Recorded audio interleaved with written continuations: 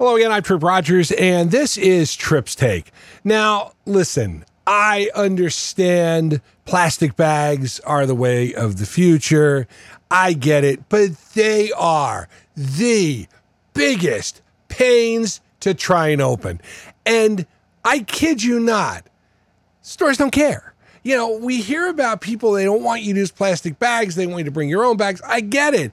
But it seems like stores are going the extra mile to make sure we don't use plastic bags. Here's a case in point. Last week, I go to the store and pick up a few things, and I'm in the self-checkout line. I always go to the self-checkout line. It's quicker. I don't have that much. It's easier to ring it up myself, right? There's only one problem. I can't put the stuff in the bags. I can't get the plastic bags to open. You know what I'm talking about? After pulling 3 of them off, and somebody saw me do this, do they come over and help? No, of course not. So finally, I got to stick my finger in my mouth, slicking up my fingers to get the bag open. Frustrating. And so I go to one store, and I have this issue. Then I go to another store, and I have the exact same problem. I can't open the bags.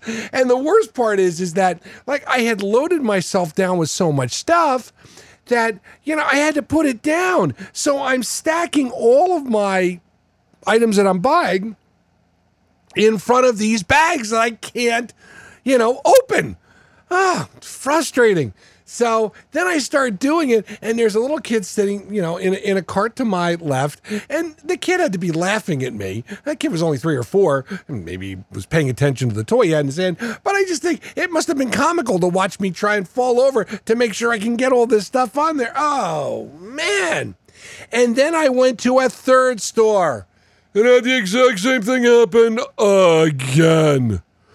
Oh, makes me wonder why. Just why? But of course, maybe part of the reason I was so frustrated is I was tired. When you don't have to wake up to an alarm clock and you can wake up pretty much whenever time you want to, boy, I'll tell you, it's really great. And I've had that luxury for quite a while. However, my job entails that I'm the guy who's got to replace the morning drive guy, which means that for a week or so, I've got to get up at 4 o'clock in the morning, and I've got to wake up to an alarm clock. And the problem is that it just throws you so off your game. I try and take a nap, but then I have this little dog who barks at the drop of a leaf and starts barking. So I got to shut the door. And then we have the other dog who insists on, sharing the bed with me on top of me, right next to me. And if I pet her, she wants more attention. So I've got to keep petting her until finally I'm just like, oh, please. And then, of course, I try and take a nap when I get home. Well, it's 10, 11 o'clock in the morning.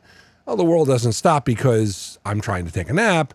So my phone's going off, either texts or calls or whatever. And, it's tough. And so by the time Wednesday or Thursday hit, I'm really kind of out of it. And, I'm really not thinking straight. So hopefully I don't have to make any major decisions, because if I do, and then of course you make little stupid mistakes.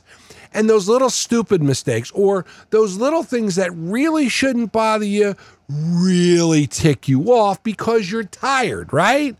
You know what I'm saying. I'm starting to sound like Andy Rooney. I'm complaining about everything.